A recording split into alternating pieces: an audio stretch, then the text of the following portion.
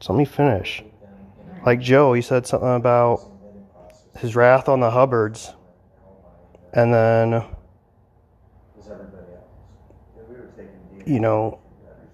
my coworkers, there's all of a sudden this coworker that seems flirty, which seems kind of strange. Girl. And then,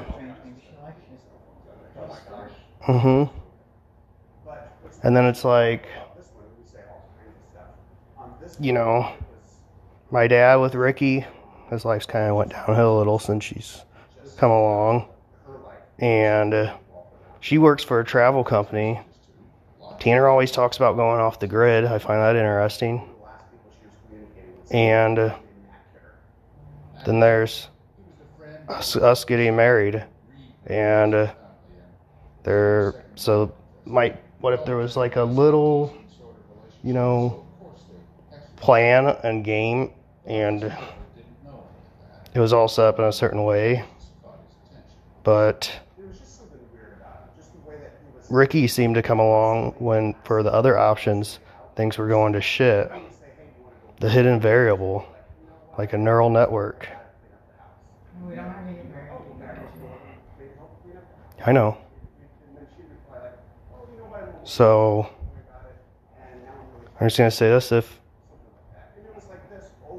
if something happens to my family and Joe suddenly has money, there's one thing. Let me finish.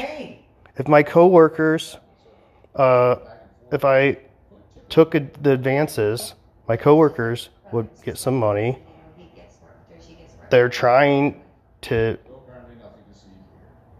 cause you to marry me so you get some money.